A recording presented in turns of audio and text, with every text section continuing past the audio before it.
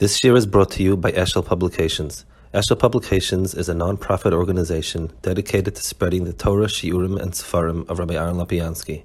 For sponsorships or more information, visit eshelpublications.com. Okay, good. So we're holding here in the middle of chapter 4, and I think that we're holding over here by 10. Yud.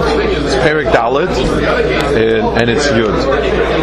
So he was in the middle of basically what he did was in 3 and half of 4, he discussed all of the everything that's in this world and understanding what it's composed of and so on. And bearing in mind, in the Rambam's understanding, there was no demarcation between a physical world and a spiritual world. It's all the very spiritual world, the stars and sun and moon, and our physical world is one continuum.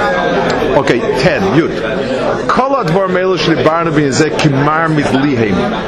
Everything I've discussed in this chapter is like a drop in the bucket. They're deep. They're nowhere as deep as the things I discussed in the first 2 chapters, which are purely theological.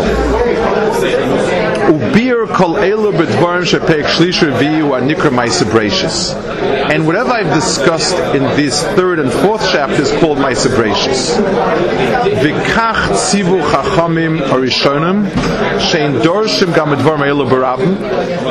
The Chachamim taught us that you can't teach this publicly.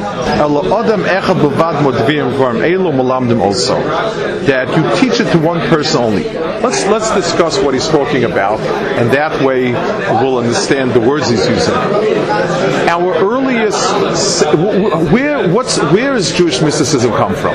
Where is it discussed? What's our earliest source? So there's 2 early sources.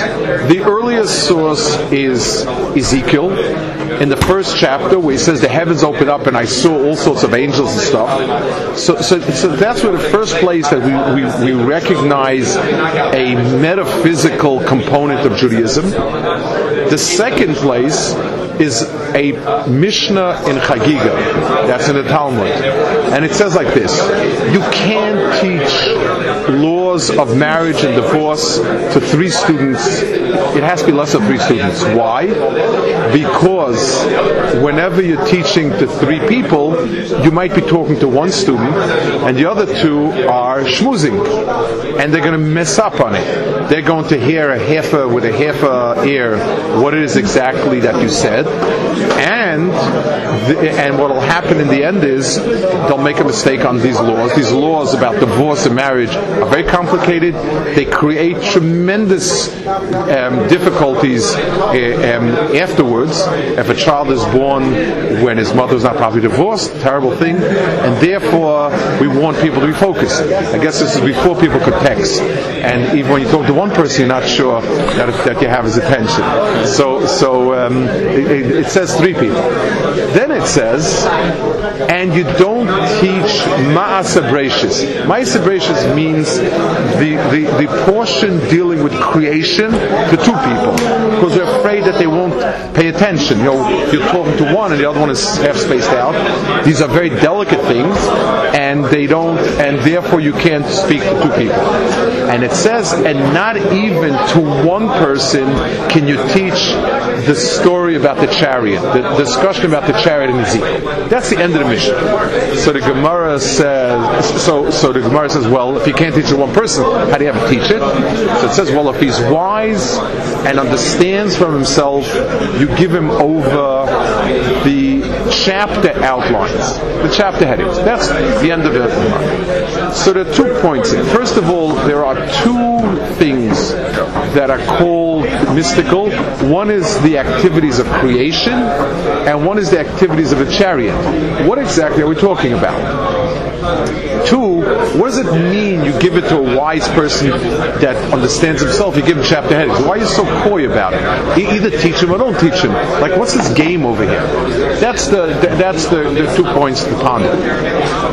So, by and large, the two levels of mysticism, most have been interpreted as being two levels of mysticism. The Rambam seems to imply that the first one about creation is what we would call today natural sciences, which begs the question, why would natural science be a discipline that's theological and restricted to one at a time? I mean, you're talking about biology and chemistry and physics and earth sciences and stuff like that. I mean, so what? That's a problem with the way Maimonides, with the way the Rambam learns it. The explanation given for it would be as follows. The Ran is the one who gives this explanation. It means there's a continuum. The world is built in a way that nature reflects some deeper truths. For instance, the world is divided between forces that attract, like gravity, and forces that blow apart, such as different types of most other energies tend to drive things apart rather than pull them together. That says something. There's underpinning in the world of two great forces. One force depends on the size of something. One force depends on the energy in it. These are things that are really a sort of almost stand-ins for deeper points. So when you deal with creation on a sort of metaphysical way, you can actually discern a lot from it. We're not talking about the mechanics as given in science. Science deals with the mechanics of how does the system work. There's a deeper way to say, what does it reflect about it? The symmetry in a person, there's right and left. There's something to that. The fact that almost every organ is symmetrical and has doubles except for the brain, except for the mouth. And it says something about it. All of these things, whereas pure science tries to derive these things from evolution, we see it from a standpoint of reflecting some deeper truth. So the explanation the Ran gives in the Rambam is Masa Brachis, which is natural sciences, doesn't mean natural sciences as an end to itself, but as some reflection of higher truths. The Greeks actually saw it that way. The Greeks said planets go around in a circle because circles are natural. It's graceful. Planets ought to be graceful. It's a type of logic that we have a hard time today, and we understand it today that both are true. There is going to be an internal natural mechanism that will explain why a planet is an ellipse, whether it's gravity, whether it's space-time, however you want to deal with it, that's going to be fine. And there's an inner truth that circular motion seems to be some sort of, circles seem to be some sort of pervading form that somehow seems to pervade the universe. Okay. What about this? So Yural, he's going to say 11. Uma bein inya ma'aser merkava ma'aser brachis. What's the difference? She'inya ma'aser merkava afila echad endor shabo. The stuff dealing with the chariot, we can't even teach it to one person. Ala imkein hayachacham umevin midaitoi loisen rasha prakim. Only somebody who's wise and understands himself, we give him over the chapter headings. The inyan ma'aser brachis. Melamden also liyachid. We teach it to one person. We teach him as much as he could understand. So you teach one person at a time. You get a sense of what is it that he can understand, and that's how much you teach. And why not more? Why don't you teach it publicly?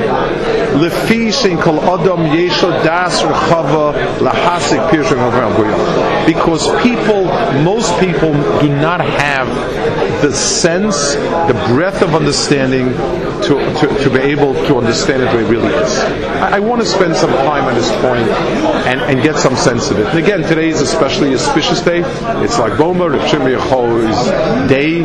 He was the one who is the main teacher of Jewish mysticism. Why is it not? What's the problem of making it public? What's the problem with teaching it publicly and so on? So one point is that it shows a certain lack of appreciation for how elevated of a topic you're teaching.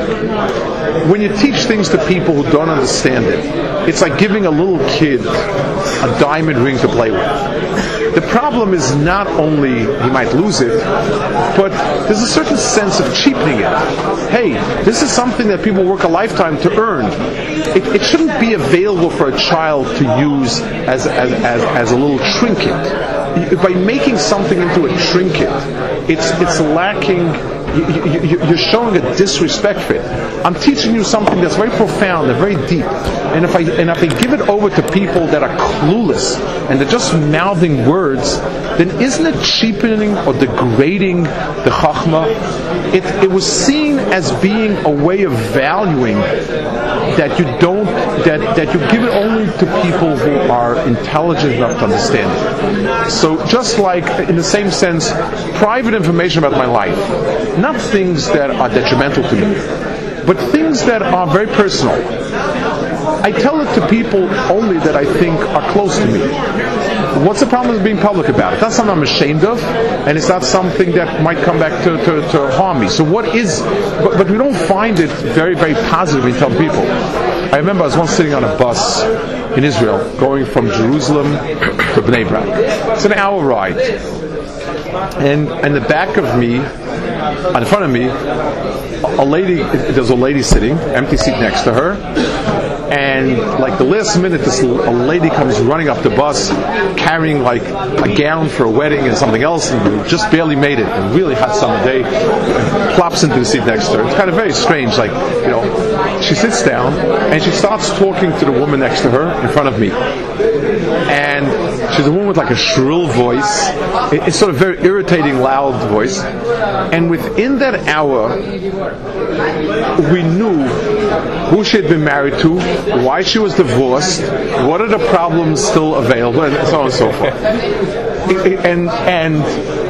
It was, you know, and it's very funny. The bus driver was sitting here, they were the next seat next to it, and I was behind. And I remember at the end of the trip, the bus driver says in a loud voice, "I have the biggest headache I've ever had in my life." And the lady, she voice, "Oh," he says, "can I get you some aspirin, Advil?" Like he says, "It's you, lady. It's got, you know." And she goes, "Oh," I said, "That's such a nasty thing." But I'm sitting and thinking, here's a person that has no problem getting undressed in a room of strangers. Nothing. Is there anything about the information that could damage? I don't think there was anything that way. But where is the dignity of the information? Where's that sense of these are very, very. This is my core thing. Why would I tell it to a lady sitting next to me who I don't know and just pour everything out? I could guess why, but I was just saying the sense of we're talking about the most precious points in Torah. Why spill it to an audience of people who don't get it, don't understand it, don't have a relationship? That's one way of looking at it, and that is definitely appropriate. There's a second element which is very, very important. Why Kabbalah has been always kept under wraps. When we deal with Torah itself, it's very simple. This is a shofar. These are the laws of a shofar. This is what you need to do with it. They're not misleading in any sense of the word. When you start talking about more theological topics, about how God does things, we're caught in a terrible conundrum. We can't describe God, even his activities of saying God was happy or God was sad.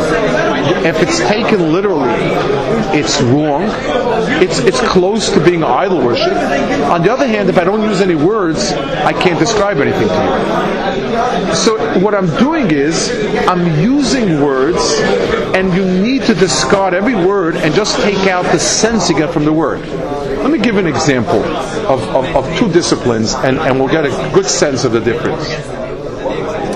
If I'm teaching mechanics, car mechanics. If I'm teaching a guy how to be a car mechanic, I should be able to explain every last detail.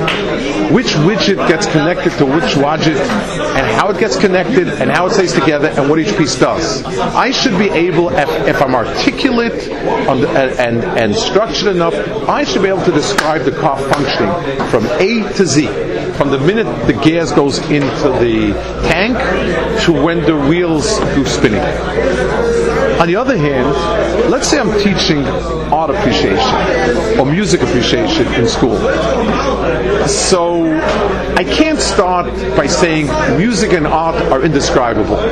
And that's it. The course is over. I would not, unless I'm tenured, I wouldn't be able to get away with that.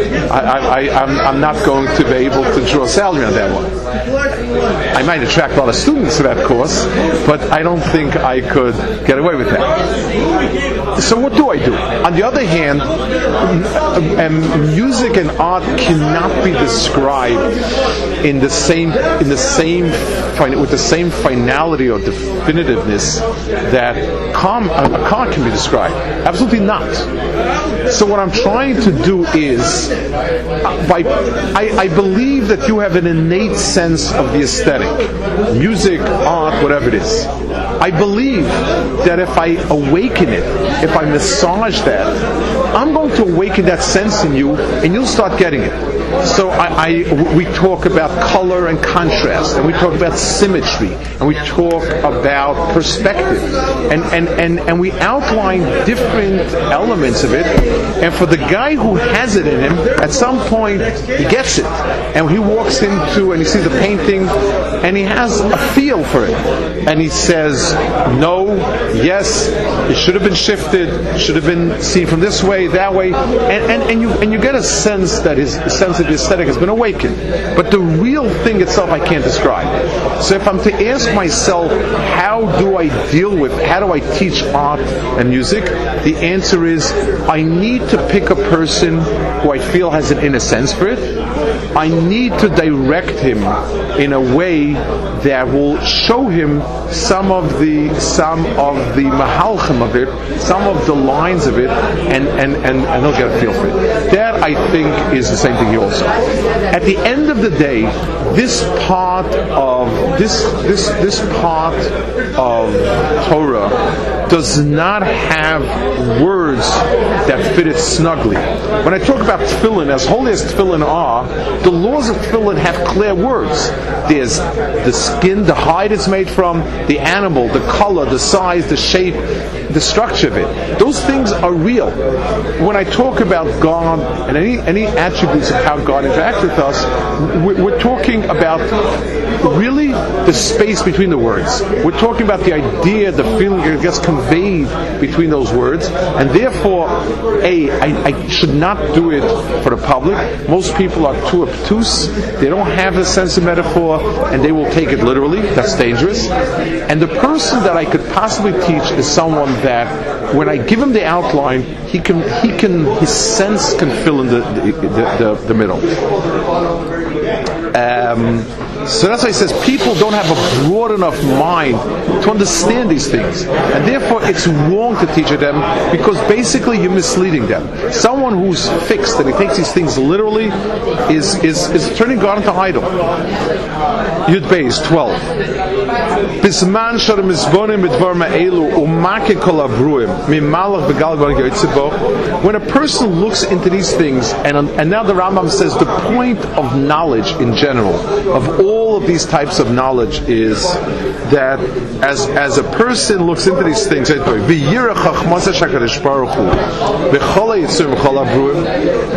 begins to, the more and more you see the entirety of the system. I remember in 1968. In 1966, they had what was called the World's Fair in New York, and I don't think they have them anymore. I haven't heard of it, but in those days, every 4 years, they'd have in another major city in the world. They would have like an exposition of all sorts of new things and so on and so forth. That was kind of that was what used to happen. They still have. I went to Fukuoka, Japan when I was in Station Korea. Okay, just a lot smaller than usually. What? Okay, so that could be so. that's in Japan. Today, then they had a mini one in Montreal in 68, Expo 68. And we went there also. And I remember they had the Czech pavilion. And Czechoslovakia in those days was communist, but Czech were always very, very good they were like Germany, mechanical things, things that required a lot of chachma, mechanics and law and hard work and craftsmen. And they had a watchmaker had made this huge, it was a table as big as, I don't know, maybe the length of the room over here.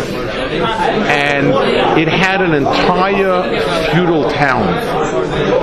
And one mechanism and many sub-mechanisms. Mechanism, I mean the type of stuff you wind up, like a grandfather clock. And as the things were ticking, this farmer was going out to work, the knight was going out to battle, the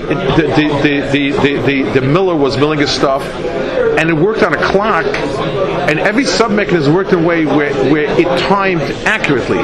So the farmer would be going out at 5 in the morning to work his field, and at 6 in the morning the night work, and all the pieces ticked together. And as you saw, each piece was very neat. But then when you tried to think of the whole system together, it blew your mind. And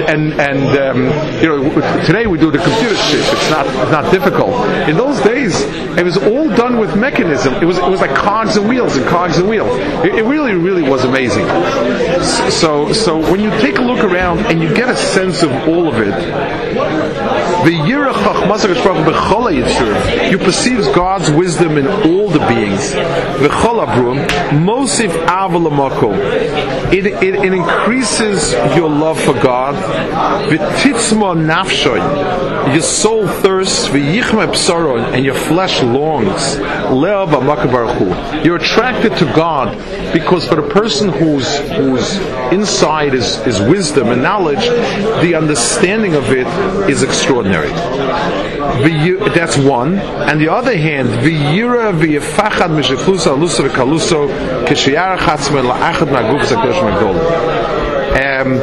you also are all of a sudden overwhelmed with awe.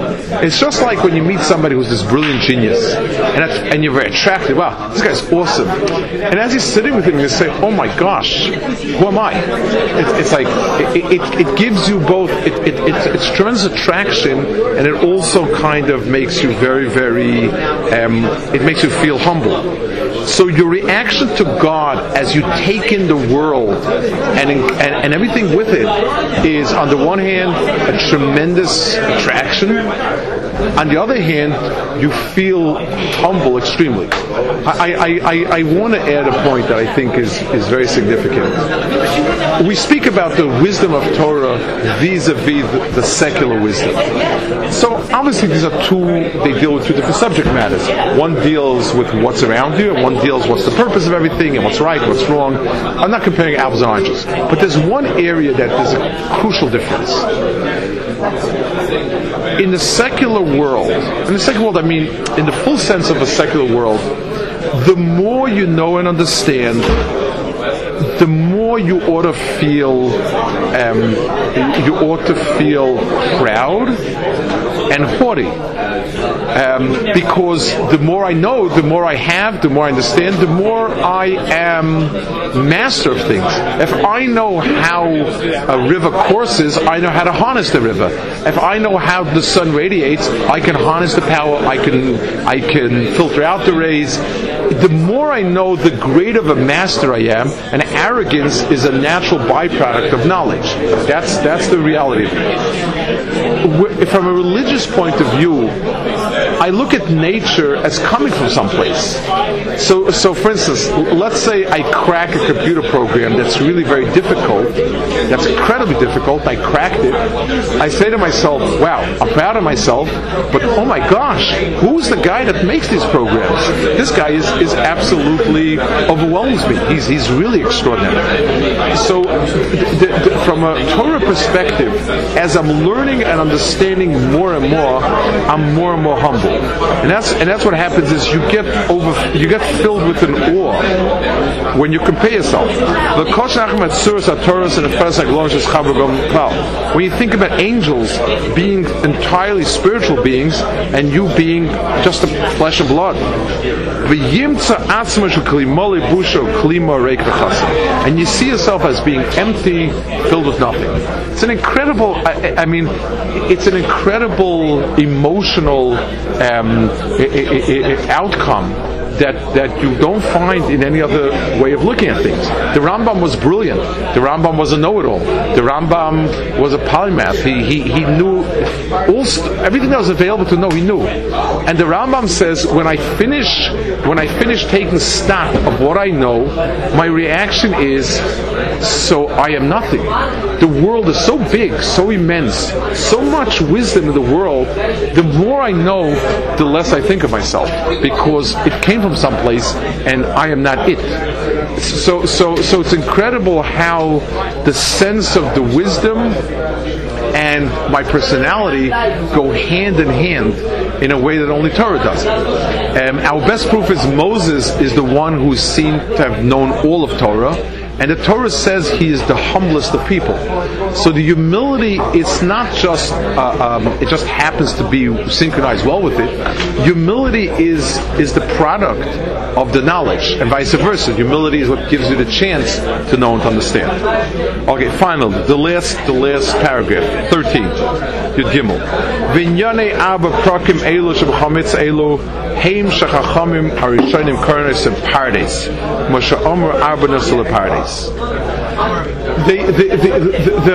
The Chachamim called the Talmud calls these chapters Pardes. In other words, Pardes is the orchard, and all of these wisdoms are called in the Talmud orchard and so on. I want to discuss this also. Why is it called an orchard?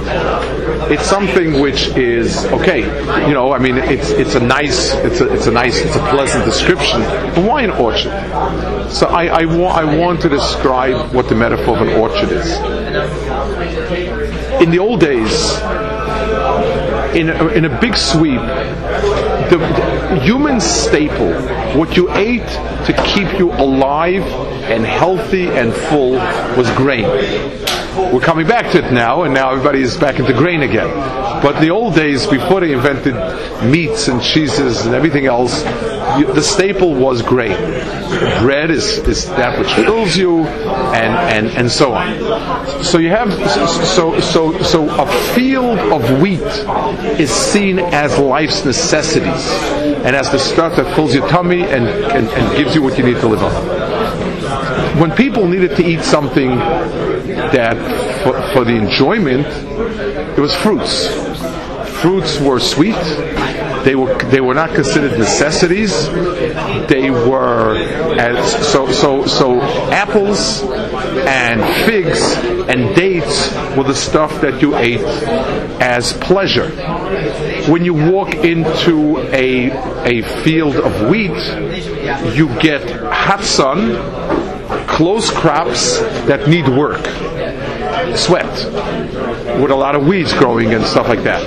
When you walk into an orchard, you have trees, shade, not much work really to be done. It grows always every year. You just pick the fruit. So the world is divided into necessity, which includes sweat, hard work, toil, and you only do it because you have to, and pleasure of the sense of sort of a Garden of Eden. This part of Torah, where you're learning it for the pleasure of what you sense, is this Garden of Eden of fruits, of fruits. So there's a part of Torah which is necessity. Okay, how do I make tefillin? What bracha do I make on them? When do I wear them? When don't I wear them? And so on and so forth. That's bread. But then there's a part of Torah where the wisdom itself is the pleasure. The pleasure is inherent in it, and that's why this is called pardes. And it says over there that 4 people entered this paradise, this part of Torah. 3 of them did not suffer a good end, and only 1 did. It says 4 went in. 1 of them became a heretic, and that was Acher. 1 of them went crazy, and that was Benzoma, who went crazy. 1 of them died young, and only Rabbi Akiva, who went in and went out without any problems. In other words, it's like it was seen. It's not something that's healthy for you to eat unless your stomach has been filled first. That's what he says here. Even though they were great and wise people, not all of them could possibly learn and understand it. Vani Omer, the Rambam says, I say, you need to fill yourself up with bread and meat.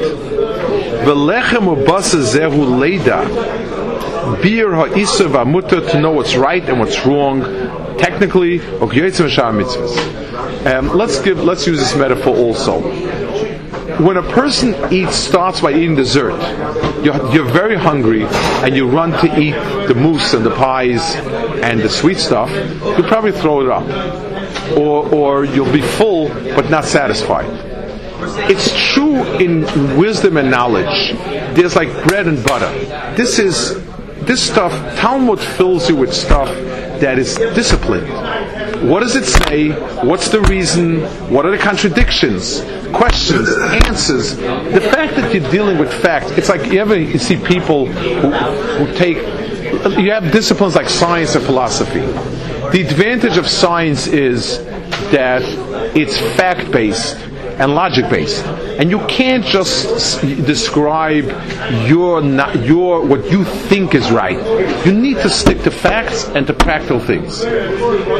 When you're talking about philosophy, so science is fact-based, but it's dry. There's no meaning in science. It is what it is, and basically pure science is data and testing theories, and either they work to fit that or don't work to fit that, and that's it.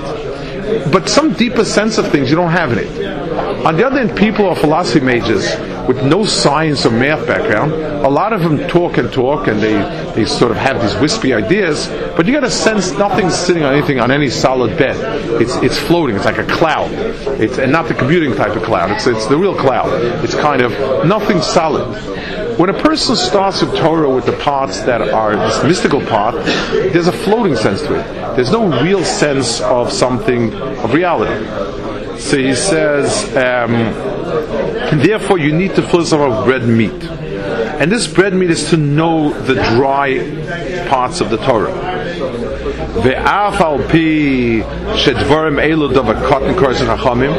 It says that there's a passage in the Talmud that these halachas are really small things. These are really things that are not big things, whereas the mysticism is big things.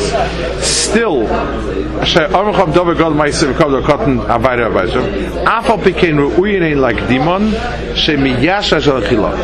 it's just like when you eat a great meal in a restaurant, and you go back home and you rave about the dessert, and you say the dessert was just something out of this world.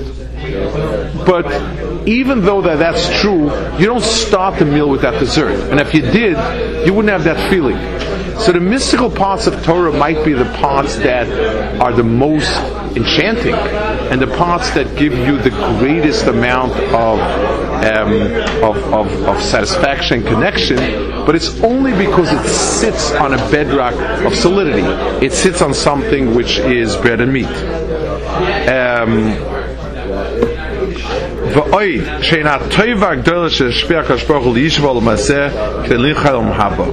A second aspect of it is that this is the reality in our world. when we're speaking of the parts of Torah that deal with this world, we're talking about things that are here, that are real. There's tables and chairs and clothing and tzitzis and so on. It fits our world much better. When we're talking about mysticism, we're talking about things that are beyond our world, and therefore we're talking about things beyond. Third of all, ve'efsha sheyedem hakol gadol ve'katan ish ve'isha balev rachel ve'katza. There's universality of the other parts of Torah that really are meaningful. The fact is, the rest of Torah is universal. You can teach them to adults, you can teach them to children, you can teach them to bright people, you can teach them to not bright people, you can teach them to broad-minded people, to narrow-minded people. It fits all. So basically the Rambam sums up with this. He sums up these 4 chapters and he says, I've been discussing things here that are very unlike everything else I will give you in the other chapters. They are the parts that are really referred to as being the cherry. Chachamim have called this Ma'aseh Bereishis, Ma'aseh Merkava, and have severely restricted the teaching of it.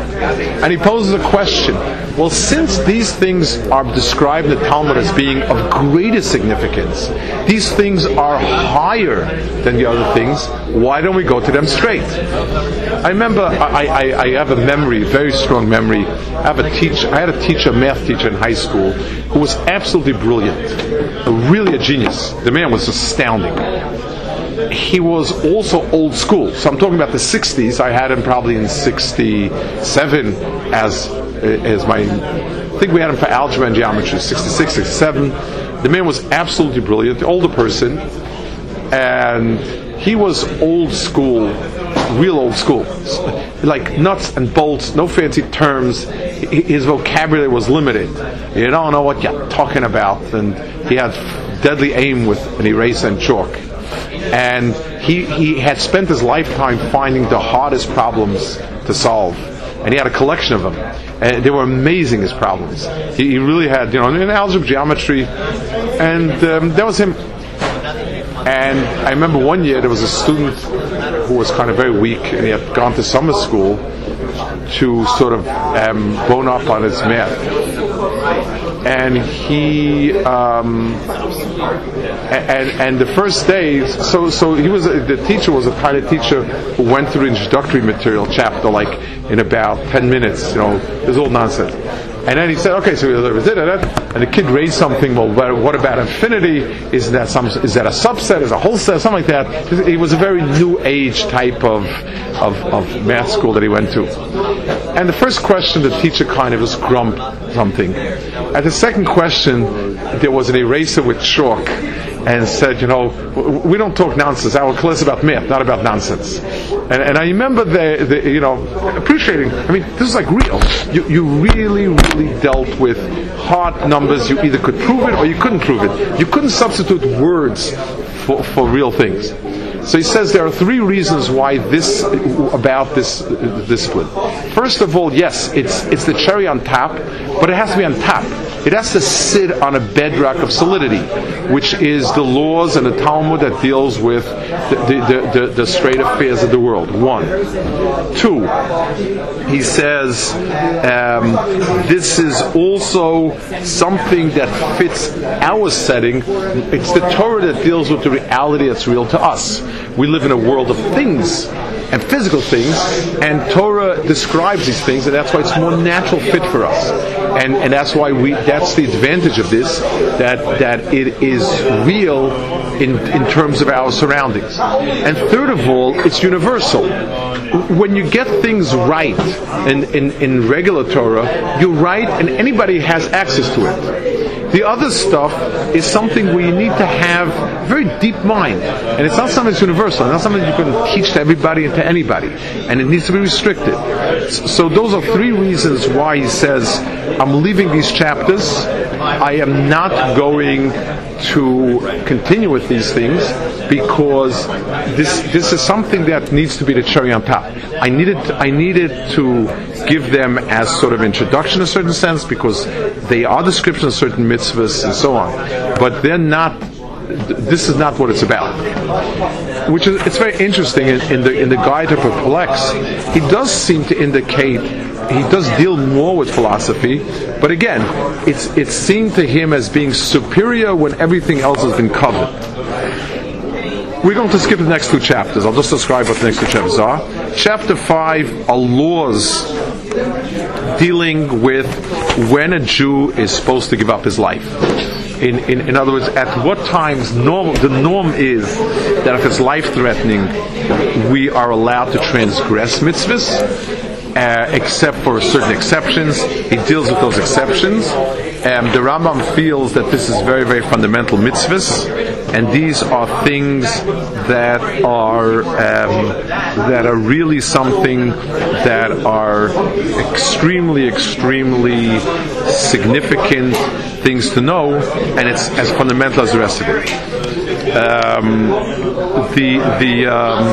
There is one law that is worth our time to study, and I'll read it. You don't have it, but I will read it for you just because I think it's important to know it. At the end of it, he says, he talks about the mitzvah of giving up your life. That's called Kiddush Hashem, and the prohibition against Chil Hashem, which is to desecrate God's name.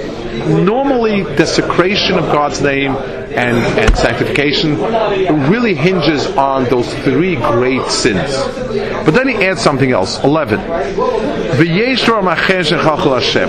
There are other things that are included in desecrating God's name, and that depends on the person. He says if a person is great in Torah and renowned for his righteousness and saintliness, if he does things that allows people to cast aspersions on him, even though it's technically right, he's desecrated God's name. That's a very powerful obligation. He says even if they're not sins. For instance, if you buy something, if somebody who's a great rabbi buys something and doesn't pay for it immediately, and he has the money, and then they ask for it and he puts it on credit, so it allows people to say, he's not so honest, he didn't pay for it at the end. That's a problem. Or he's overly easy, laughing all the time, kind of frivolous. Or he spends time eating out. Or he doesn't speak with people nicely. He's not friendly. He's kind of angry, vengeful, argumentative person. And all these things. He says the level of it depends on the level of the person, of the wise person. The greater a person is, the more he's held in esteem, the more he needs to respond, his behavior needs to reflect it. And he says, on the other hand, someone who is careful about himself, if this person who's considered wise, cares, he talks with people nicely, he's involved with them, he greets them pleasantly, he doesn't allow himself to get baited, but he's able to absorb issues. He respects people even if they don't respect him. He deals honestly, does not spend much time eating out with plain people and spending time with them and partying with them. You see him usually sitting and studying Torah, and everything he does is done not by the letter of the law, but including the spirit of the law, as long as it's within normal bounds and doesn't do things that are crazy or weird, and people respect him and like him and would like to emulate him, that's a Kiddush Hashem. In other words, when people through their actions inspires other people to act as he does, that's called sanctifying God's name. And the verse says about him, "You are my servant Israel that I'm proud of." In other words, when a person becomes a stepping stone for drawing people to God and His Word and His commandments, that's called sanctifying His name. So it's very interesting. The parameters are A, doing things right, doing things better than the letter of law, not allowing yourself situations that allows for some speculation as to are you doing right. your interaction with people being pleasant, enjoyable, not doing things that look outlandish or crazy. All of those things go into a package of making the message that you carry attractive to people. That's called sanctifying God's name. That's the end of chapter 5. Chapter 6, he deals with more technical laws about erasing God's name, and that's prohibited to erase God's name and so on and so forth. We'll skip that as well. We'll start next time, God willing, chapter 7, which deals with prophecy. Chapter 8 deals with Moshe Rabbeinu's prophecy, with Moses' prophecy. Chapter 9 deals with the immutability of Torah, that Torah can never change. Chapter 10, he speaks about how we recognize a prophet and how we distinguish between genuine prophets and not genuine prophets. Those are the next chapters. So we'll hold it here. I will not be here the next 2 Sundays.